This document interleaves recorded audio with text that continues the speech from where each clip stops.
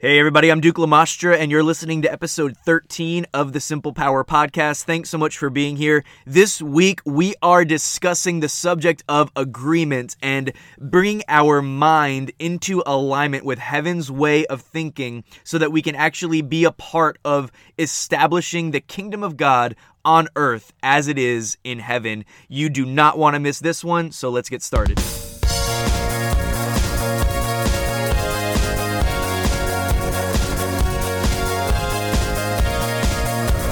Hey, what's up, podcast family? Thanks so much for joining me. It really means the world to me that you're here. And as always, I hope that you get something good out of today's discussion that will help you in your personal pursuit of the presence and the power of God in your own life.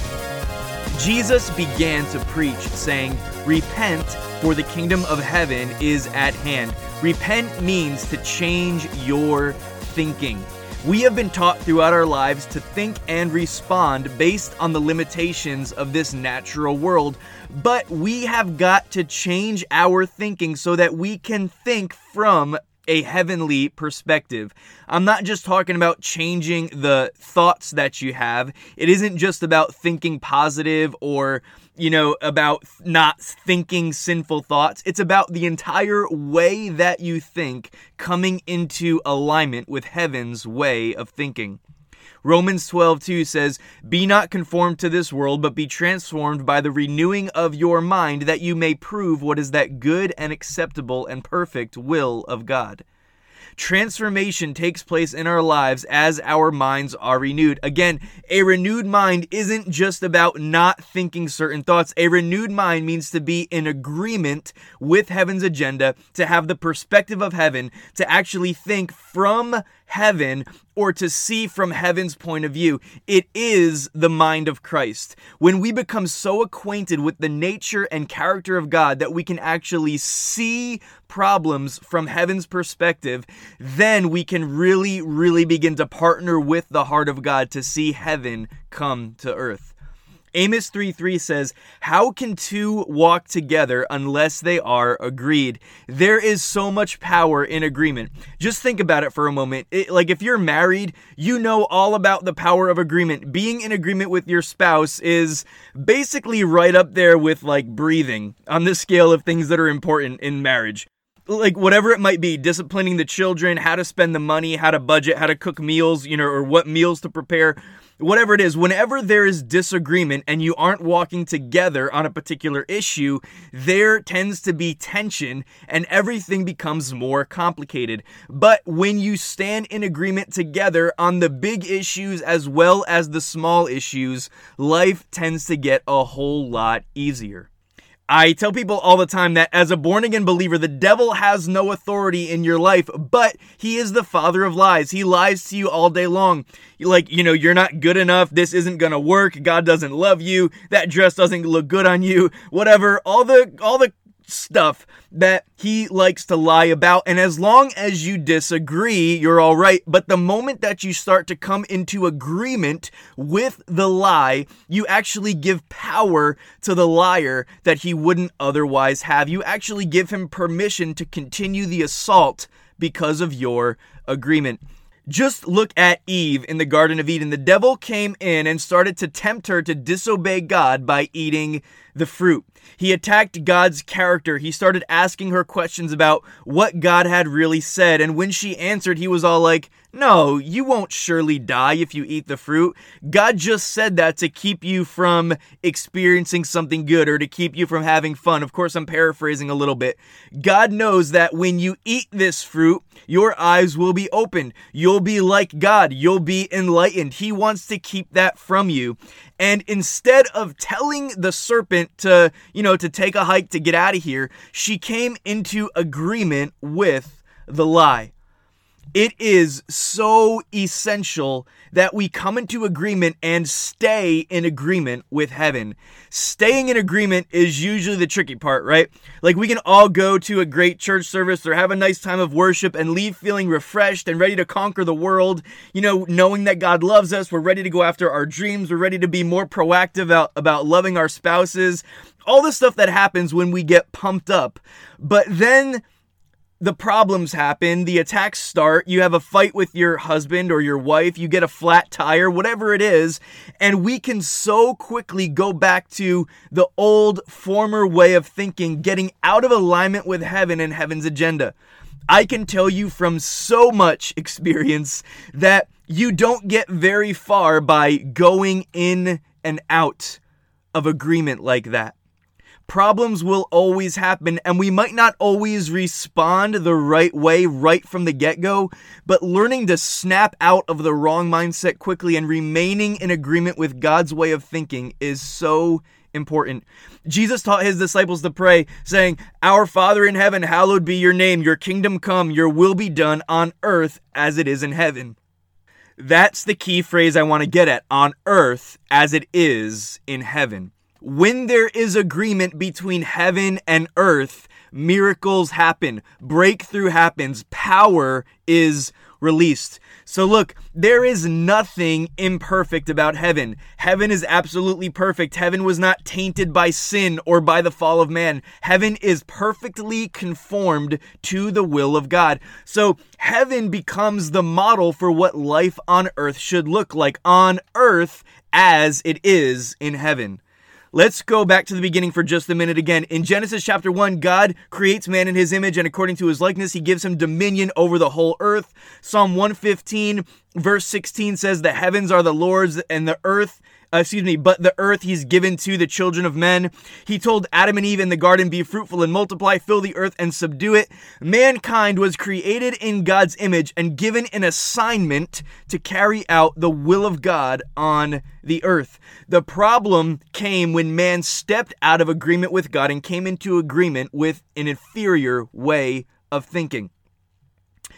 I know that there's this popular phrase, or I don't know if it used to be popular, I don't know if it still is or not, but the phrase is, "Don't be so heavenly minded that you're of no earthly good." Listen, that's definitely not in the Bible. The problem is actually when we become too earthly minded. We have got to look higher. Colossians 3, 1 and 2 says, "If then you were raised with Christ, seek those things which are above, where Christ is, sitting at the right hand of God. Set your mind on things above, not on things on the earth." When we set our minds on earthly things, we only come up with earthly solutions to earthly problems. But when we set our mind on things above, where Christ is, or in other words, we look to heaven for direction, for guidance, for understanding, then we become equipped to actually make decisions that cause our world to come into alignment with his world. At the end of the prayer, "Our Father who art in heaven, hallowed be your name," at the end of that prayer comes the word amen. Amen means so be it. It's like saying yes, and it will be done. I know amen has become a word that we just kind of tack on at the end of the prayer so everyone else knows that we're done praying. But the word amen is so much more powerful than that, because it signifies agreement. It says, I'm standing in agreement with what was just said, with what was just declared, with what was just decreed. Jesus had so much success in his ministry on earth, not just because he was God, because he actually didn't access his own divine nature to do the miracles that he did. He never stopped being God. He was always God while he was on earth, but he relied fully on the Spirit of God to accomplish the miraculous things that he did. In John 5:19, Jesus said, "The Son of God does nothing of himself, but what he sees the Father do." Jesus did what he saw the Father do. He always went into every situation with power and authority because he knew the Father's agenda. You are in Christ, and Christ is in you. That is not just nice talk. That's Bible. That's reality. The Spirit of God who lives inside of you is your constant connection to heaven. Jesus said in his prayer to the Father in John 17 that his disciples are in the world, but they're not of the world. Our citizenship is heaven. We are spirit beings created in the image of God, and we are stationed here on earth with an assignment. The assignment is to make this world look like his world on earth as it is in heaven. We do that by living life, by becoming more like Jesus, by making declarations and decrees here on the earth. When we see a problem, we have authority to confront that problem with the truth of the Word of God. You see, the Word of God gives us all of the insight that we need into knowing what is permitted and what isn't. God values salvation. He values divine health and healing. He values power over sin and over addiction. He values freedom. He values truth. He values abundance and blessing. The Bible makes all these things clear to us. As we study the Word of God, we begin to understand more and more what He is like, what the Father is like, and what He wants for us. So, in most situations, we actually shouldn't be confused about what God wants. Like, does God want your neighbor to be saved? Yes, you don't have to wonder about that. Does He want you to be healed and experience divine health in your body? Yes, you don't have to wonder about that. Does He want your son or your daughter or your niece, your nephew, your brother, your sister, whoever, to be free from that addiction or whatever it is that they're going through? Yes, the answer is yes. These things like sickness, poverty, fear, addiction, these things do not exist in heaven, so we don't have to allow them to exist here. Whenever we recognize that something is going on that is out of sync with the will of the Father, we have authority to stand in that situation, declaring the will of God, bringing heaven's agenda to earth.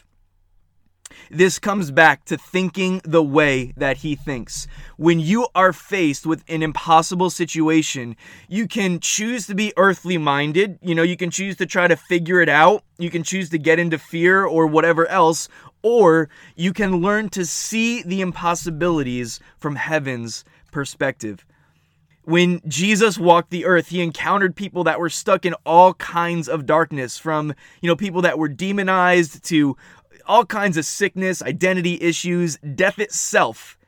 Jesus never faced a problem, though, that was too big, because His thinking was always aligned with heaven. When you can see things from heaven's perspective, nothing will be impossible. So Paul says again in Romans 12:2, he says, "Do not be conformed to this world." The word world in this verse is actually not referring to the earth. It's a Greek word, the Greek word eon, which refers to this present age or this world system. So in other words, he's saying, don't conform to this present age. Don't conform to this world system or this world's way of thinking, but be transformed by the renewing of your mind. It is the renewing of your mind that positions you to prove the will of God. Now, again, this word prove in the original Greek, it's actually not the word prove, it's the word approve. So let me kind of say this again. When your mind is renewed, you are equipped to approve the will of God. Let's kind of look at this in a different way. Do not be conformed to this world's way of thinking. And for the sake of this discussion, I'm going to use the word agreement. So don't come into agreement with this world's way of thinking, but rather be transformed by the renewing of your mind, or bring your mind into alignment with the mind of Christ. Learn to think the way that He thinks, see the way that He sees, respond the way that He responds. Stand in agreement with God and His way of thinking so that you can approve what is that good and acceptable and perfect will of God. Now, listen, God doesn't need any of us to approve of His will. He's confident in who He is. He doesn't need your approval. That's not the point, but this is the point. The world does need your approval. And hear what I'm saying. The world needs you to become acquainted with God to the point that you can approve of His perfect will. The world needs you to stand in agreement with the heart of God, recognizing what His good and acceptable and perfect will is, so that you can partner with heaven, establishing the kingdom of God on earth as it is in heaven. Listen, I know that I kind of said a lot there, but here's the key. You and I are sent out into this world as ambassadors of heaven. As ambassadors of heaven, our priority has got to be to think like the one who sent us, so that we can recognize when the things of this world don't align with His good and acceptable and perfect will, and we can stand in agreement with what His perfect will is, looking into heaven to see what the Father is doing, understanding what is on the heart of God, and standing in agreement with Him to release, to establish the kingdom of God on earth. We do this through intercession, through declaring the will of God, through things like speaking to tumors and commanding them to dissolve because we have authority over sickness, through speaking the truth even when everyone else is saying something contrary, declaring what the Word of God says when everyone else is being negative. We have authority to partner with heaven in bringing transformation to the world around us. It starts with getting to know and understand the way that He thinks and bringing our thinking into alignment with His. Hey everybody, I just want you to know that there is so much more available to you. There is no limit to what God can do through you as you align your thinking with His. All right, guys. Well, you're the best. I'm so grateful to have the opportunity to share with you in this format every single week. If this session was helpful for you, I would love to hear from you. Don't forget to subscribe and share the Simple Power Podcast. Have a great week. I'll see you next time.